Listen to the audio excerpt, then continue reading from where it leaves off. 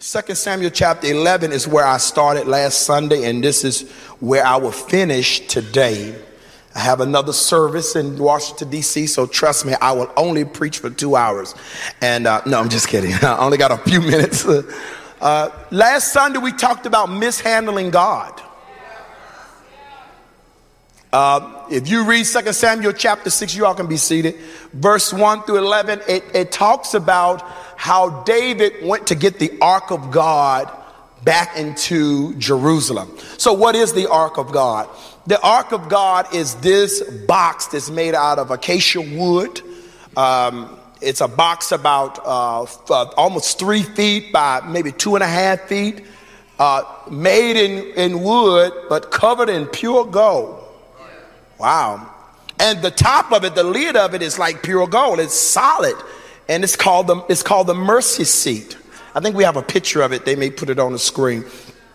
It shows us from the beginning that God's desire was always to be among his people. You know, if you read in the book of Genesis, the Bible says God would come and walk with Adam in the cool of the day. I believe because of that, I believe that's man's desire for speed. Because think about it, Adam was walking with God. He was walking with God's speed. This is before the fall of Adam. I mean, y'all think about it. Adam had to operate. Scientists even said that we're only using a small percentage of our brain. So imagine before the fall, if Adam was operating at a larger percentage of his brain. To me, he would have had to, because he has an assignment to oversee the entire garden and to name everything. And that's my prayer by the Spirit of God, that you will be open, that God would increase your capacity. How many of y'all, be honest with me, you feel overwhelmed with everything you're doing right now? Just be honest. You feel overwhelmed. How many have said, I can't put nothing else on my plate, right? At the same time, all of you that raise your hand that says, I don't feel like I can put anything else on my plate. How many of you all feel like God is still calling you to more? At the same time, now, there are some things on your plate, let's be honest, God didn't put it there. Some people that's on your plate, God didn't put it there. But at the same time, there comes moments where you need to prioritize, and there are moments where you feel like you need to take some things off your plate. But have you ever looked at it and said, well, I can't take my kids off. I can't take my marriage off. So instead of emptying out the plate, be open to supernaturally God enlarging your capacity for everything. I want you to speak this out of your mouth. Say, God has given me everything I need for the season I'm in. You need to believe that. So instead of getting overwhelmed, start tapping into the part of you that's untapped. Because if God brings it in front of you, that means you already have what you need to accomplish it. Moses is standing before a Red Sea, too much water to swim across. And God tells Moses, hallelujah, I'm sorry, use what's in your hand. I'm speaking to somebody's hand. You got creative ability right here in your hands. There's stuff that they haven't even been designed yet, but it's in your hand. Come on. I'm speaking to you seamstress and you fashion designers. Come on in here. I'm talking to you potters in this room. I'm talking to you individuals in this room who are engineers. I'm declaring to you who are cosmetologists. I'm talking to you who are God is anointed to draw out plans for the city, draw out plans for the community. You have everything you need already in your hand. How are you going to do it though? How are you going to do all these things? Zerubbabel, you have an assignment. Nehemiah has to rebuild the wall. Ezra has to come bring the people back to the city. But Zerubbabel, you have to rebuild the temple. But how would these things be? You only got a measuring stick in your hand. And Zechariah 4:6 said it's not by might. I'm sorry, y'all had a quick wardrobe change.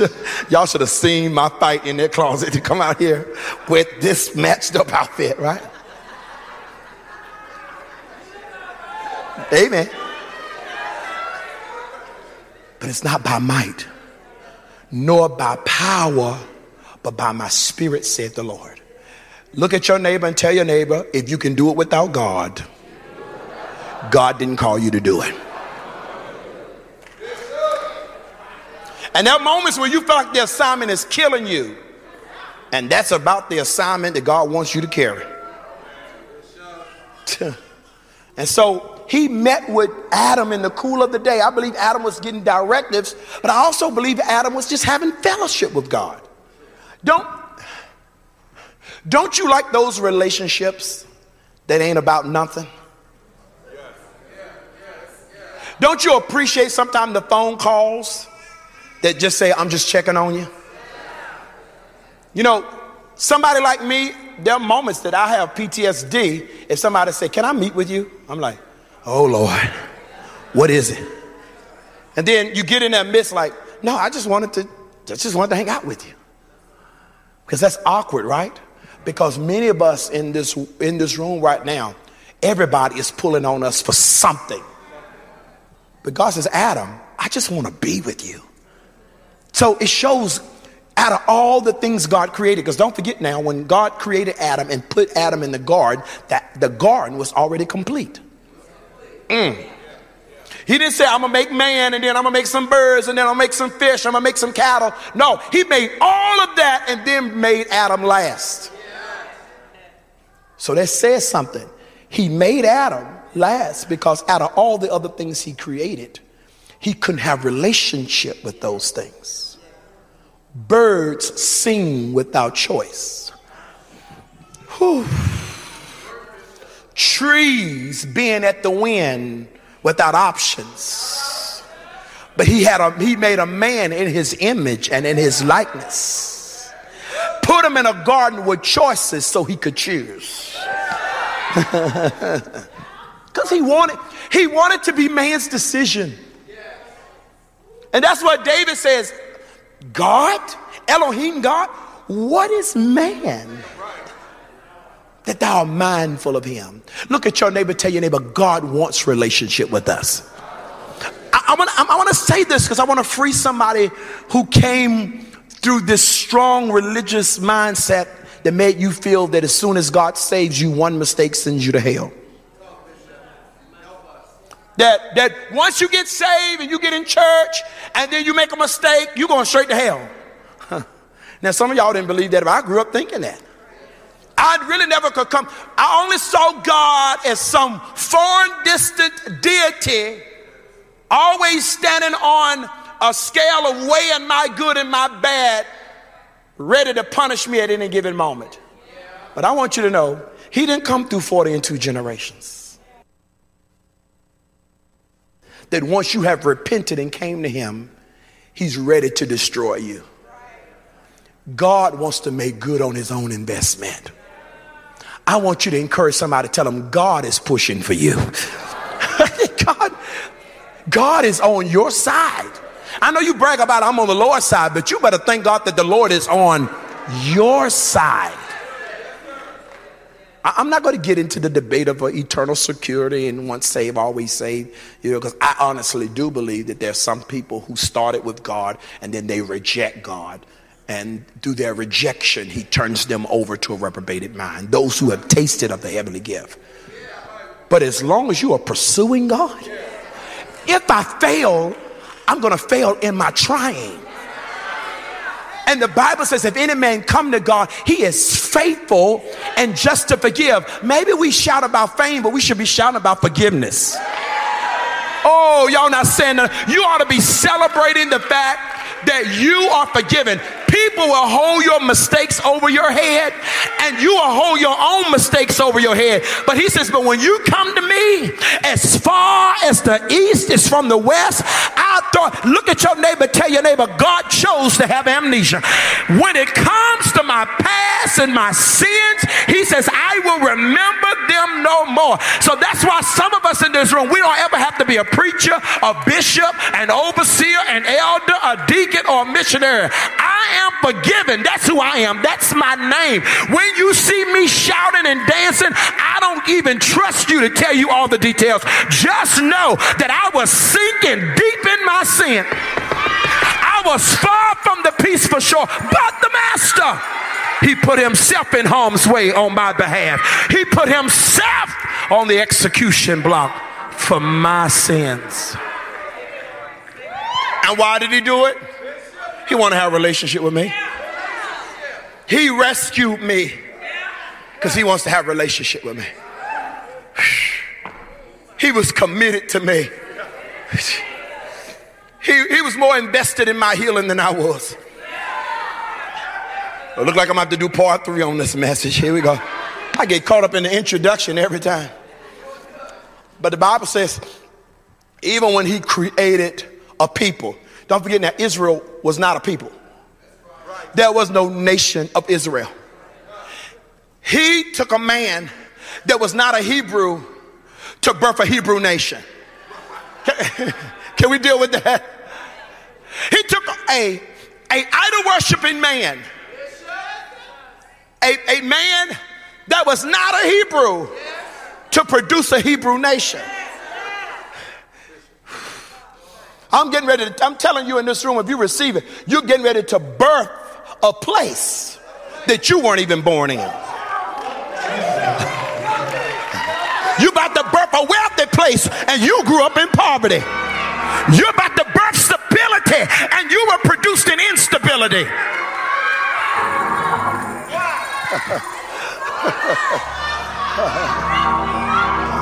I need you to scream at somebody and tell them, that's why it's been so hard.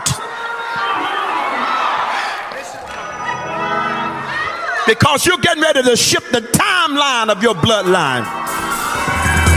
There's going to be a 0 coming up on the timeline of your family. That's when everything changes. There's going to be a BC season, but then you're coming into an AD season.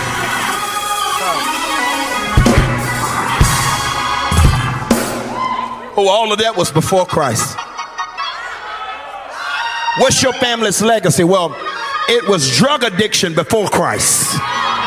Hey, what's your family's legacy? It was divorce and promiscuity before Christ. Children all out of wedlock before Christ. It was poverty before Christ. But AD, God used a generation to birth something that had never been birthed before. And I need somebody to shout for your household. Shout for your family. Shout. Oh my God.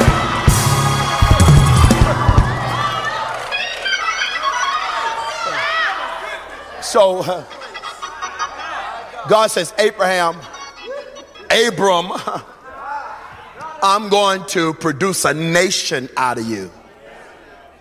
That's why when God tells us we're called to the nations, you need to be open that you are called to the nations, but what nations? And the nations that God may have called you to may not be a geographical nation as much it could be a nation that's coming out of you. I want you to start seeing your children as nations. See, when I told y'all last week how Jacob or Israel laid hands on Ephraim and Manasseh. If you read the prophecies of Jacob over Judah, over Issachar, over Zebulun, over Simeon and Levi, and even over Ephraim and Manasseh, he was speaking to them as a tribe.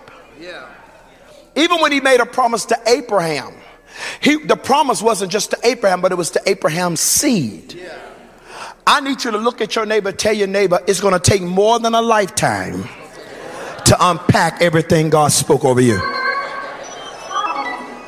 No, it's going to take more than one lifetime. That means this is why it's important, so that your grandchildren get it on time, that you serve faithful in the season that you're in. I come to speak to you that your children are going to come into their place on time. Now, I know what some of you all say, Sarah, Sarah, whatever will be, will be. No, I don't believe in it. I believe, I don't, some people believe that God is, I believe in theism, where God creates something and just walks off from it and has nothing to do with it. And then some people are ultra on the extreme of deism, that God is so sovereign that no matter what we do, nothing changes and nothing we do changes. Well, I want to lift to you that if we can't change or alter anything concerning God's plan, then God would never tell us to pray. Prayer would be null and void. Listen what he says in Chronicles. If my people who are called by my name, if they will humble themselves, if they will seek my face, if they will turn from their ways, then I'll hear from heaven. I will forgive their sins and heal their land. It comes with a prerequisite. So that tells me somewhere in the balance of that tells us that we're partners with God in our destiny. I said all that to say this. I want you to consider that some of us where we are right now is delayed because of somebody else's decisions. And when we hear the prophetic word of God and we get to peek into that and say, hold on, I'm not judging my parents or I'm not judging my grandparents, because some of them did not have the knowledge and the revelation that we have now.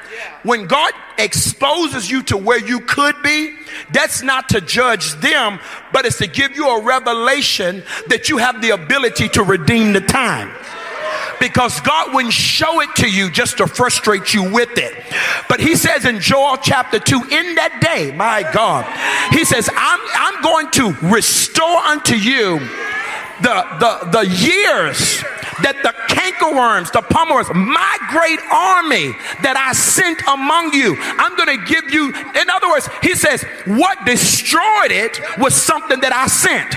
So it's because it's something I sent, that means I have the authority over what I sent to spit it back to you. I come to tell somebody, because of the seasons past, I know it's too much for Sunday morning, and because of decisions that were made before you, it delayed your position in God. But I come to tell you the reason why you're hearing this message right now.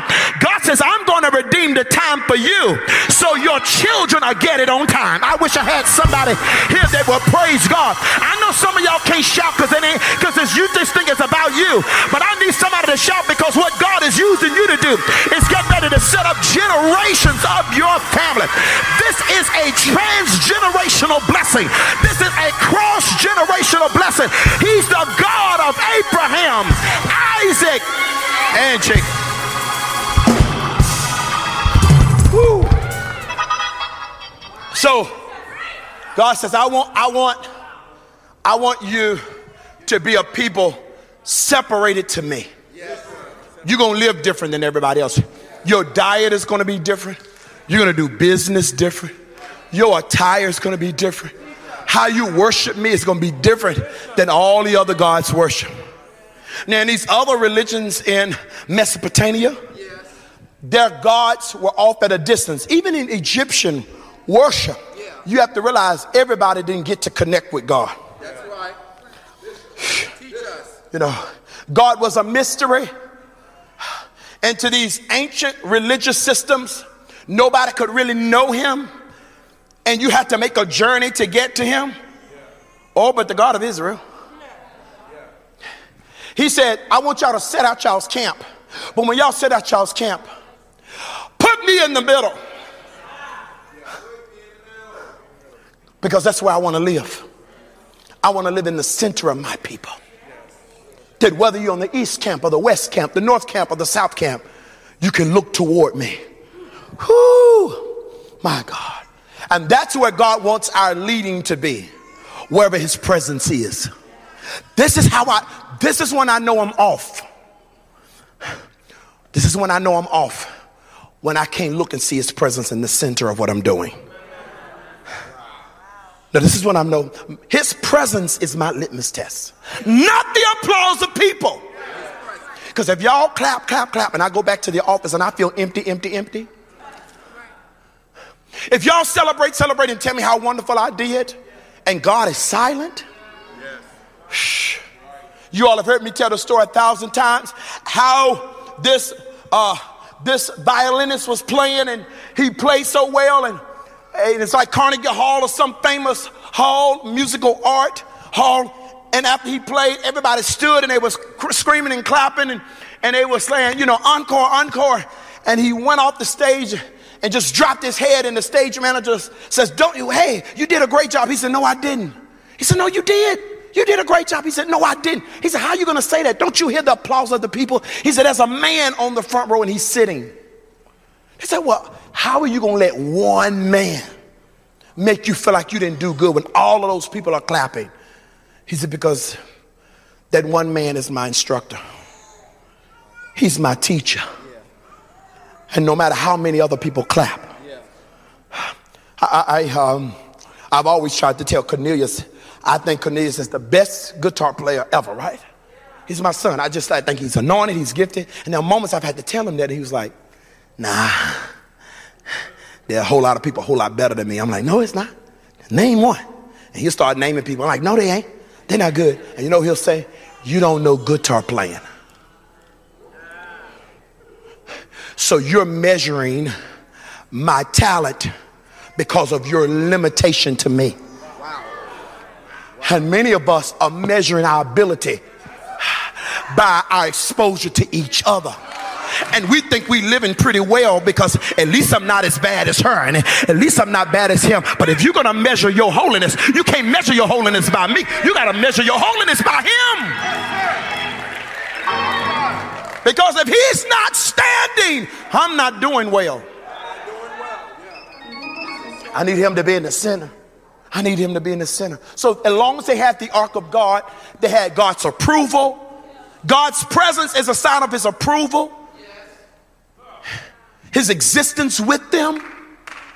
And the Bible says that it came a time where Moses is dead and they got judges. And this is an hour where they have priests and prophets. We're coming into that dispensation among them where the temple is being led out, and temple worship is led out by a man by the name of Eli. And Eli is a pretty good man. But something's wrong though. Eli is very physically unhealthy. So we always talk about Eli's son's sin. But I believe when we look at Eli's life, the reason why his sons end up in sin because Eli ends up in compromise. Now, I don't want to really get too deep in this because if I really talk about it, some of you may get offended. But I want you to know that how well we're doing physically is also an expression of our spirituality. Come on. It ain't just long skirts and hair coverings. You know, if your diabetes can be shifted with your diet, then why haven't you changed your diet?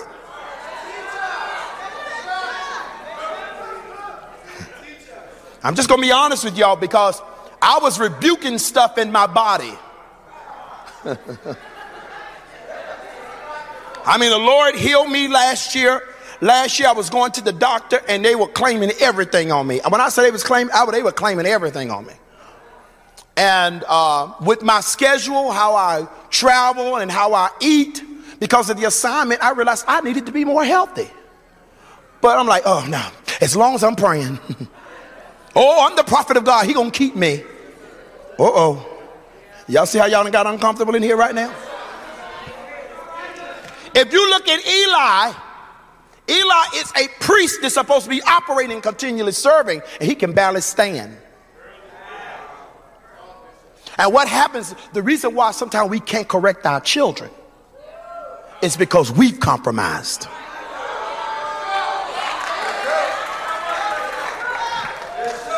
It's hard for a pastor to correct people when they know your slip-ups. That's why so many prophets are now hiding in caves and they're settled for feel-good messages and won't bring no correction to the house because you can't correct the house you're sleeping with. But I come to tell you, if you're a parent, if you're a preacher, if you're a teacher, look at somebody, tell them, tell the truth. Even if the truth is against your own children, even if the truth is against your own sin, tell the truth. Tell them, I've been there. I've done that. But I will not change the word of God to accommodate my lifestyle. I will not, oh, y'all done shut down on me. I will not compromise the word of God because of what you think you heard.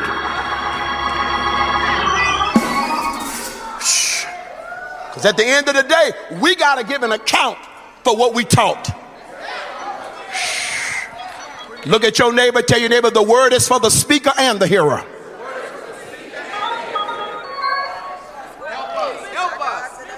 They got the ark of God. But the Bible says Eli got 2 sons. And his sons are operating in the spirit of lust. Now let me tell you, the lust came out in 2 ways. There was food that the priest would get after the meat was boiled. But the spirit of lust on his sons were like, no, we want it all now. You got to be very careful in having the spirit of entitlement in church and in life that makes you feel like you get everything you want when you want it.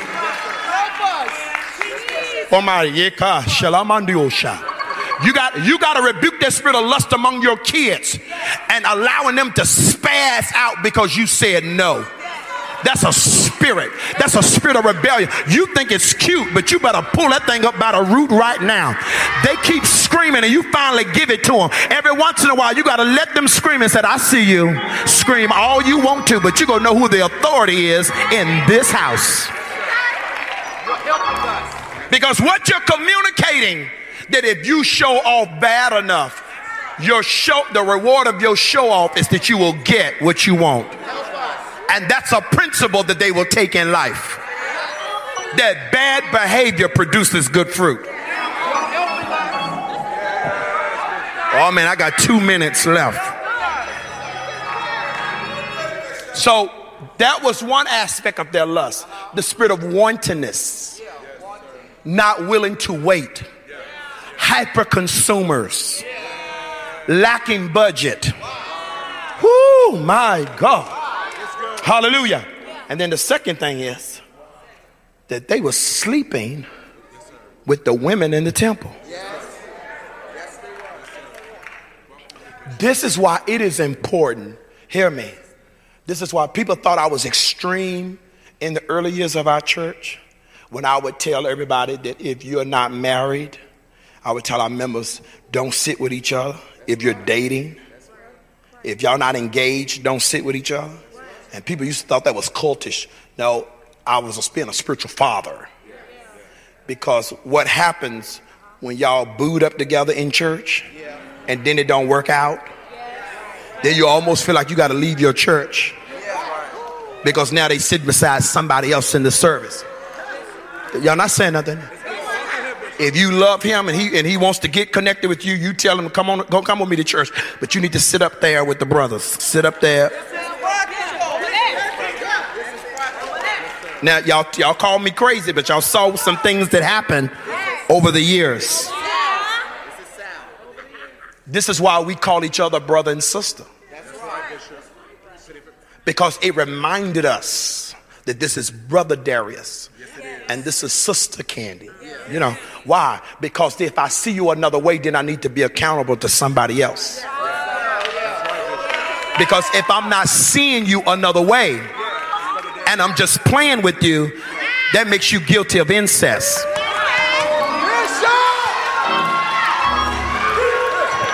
Now I know somebody said, what does this have to do with the presence of God? Everything. Because the Bible says when the Philistines came up against them, they said, oh, we're going to battle and we know how to win. Because like we losing, but we know how to win. Go get the ark. And who went to get it? Eli's sons. Go get the tambourines. Let's have church. We know how to make this happen. And they died. Because there are rules of engagement. Help us. Woe unto me if I don't preach it. There are rules of engagement. It matters who carries it. And it matters how you carry it. Something that should have brought them victory brought them death. And it brought them death. And the scripture said, when their father heard it, he fell back and broke his neck and died. Now, if y'all look close at the scripture, he didn't have a heart attack because his sons died. He had a heart attack because they lost the ark. He realized that the loss of the ark was even worse than the death of his sons. And so the Philistines got it. Hey, we got Israel's fancy box. We have captured Israel's God. And while they're celebrating, hemorrhoids came on the people. Tumors came on the people. Because we always talk about, I'm a friend of God, but David said something about, he's terrible. Don't you know he's a friend to his friends, but an enemy to his enemies? What was that teaching us? You don't get to use the power of God without a relationship with God. You don't just get to pick up God because you're running for political office. You don't get to just give God credit for all your sex music at an award show. You don't just get to pick up God and pray out of your convenience. Yes, sir. He says, my presence is for relationship, not as a good luck charm. You can't conquer me. You can't conquer me. You can't mishandle me.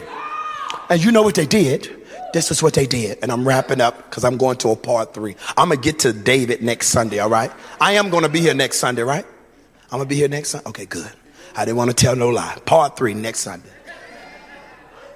They had enough nerve, Dom, to put the ark of God in their temple. Yes, they did. Beside their God. You know what it's called? We're doing that. Oh, we're doing that now. We are doing that in 2022. You know what it's called? It's called mixed worship.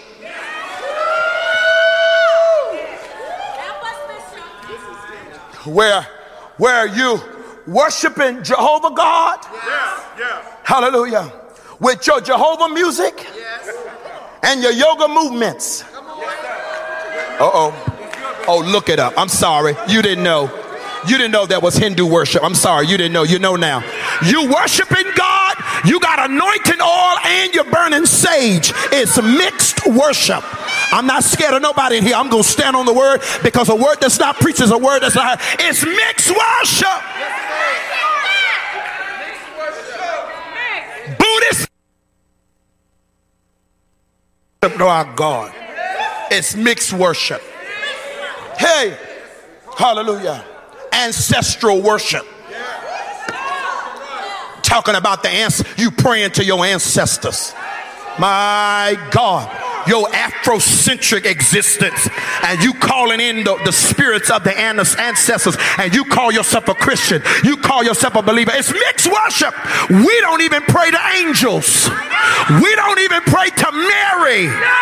Mary had to go to the upper room and get the Holy Ghost. Worshiping to any, praying to any of the saints, praying to any idols, praying to any other ancestors is a mixed worship. And you sitting with your friends trying to be relevant when they telling you, well, we all serving the same God. No, we're not.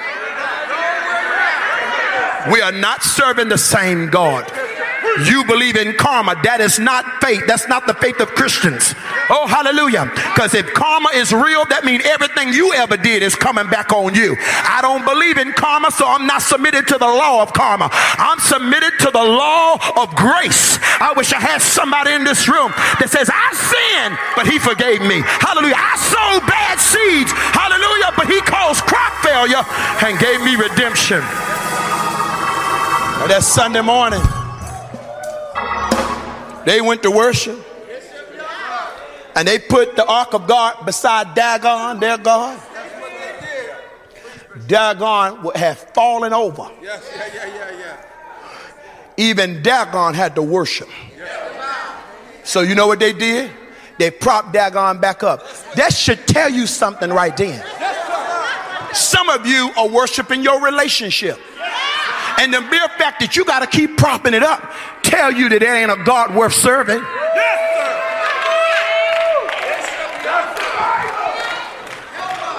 He said, okay, oh, y'all gonna keep him in here beside me? Next day they come in, the head of Dagon was in the doorway.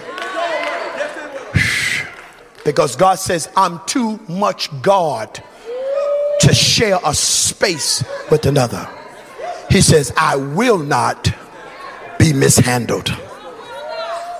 Will not be mishandled. Hey, this is Bishop S.Y. Younger. Thank you for watching this video. And now what I need you to do is like and subscribe to this YouTube channel so you can continue to get more inspirational, motivational, and gospel content in your direction.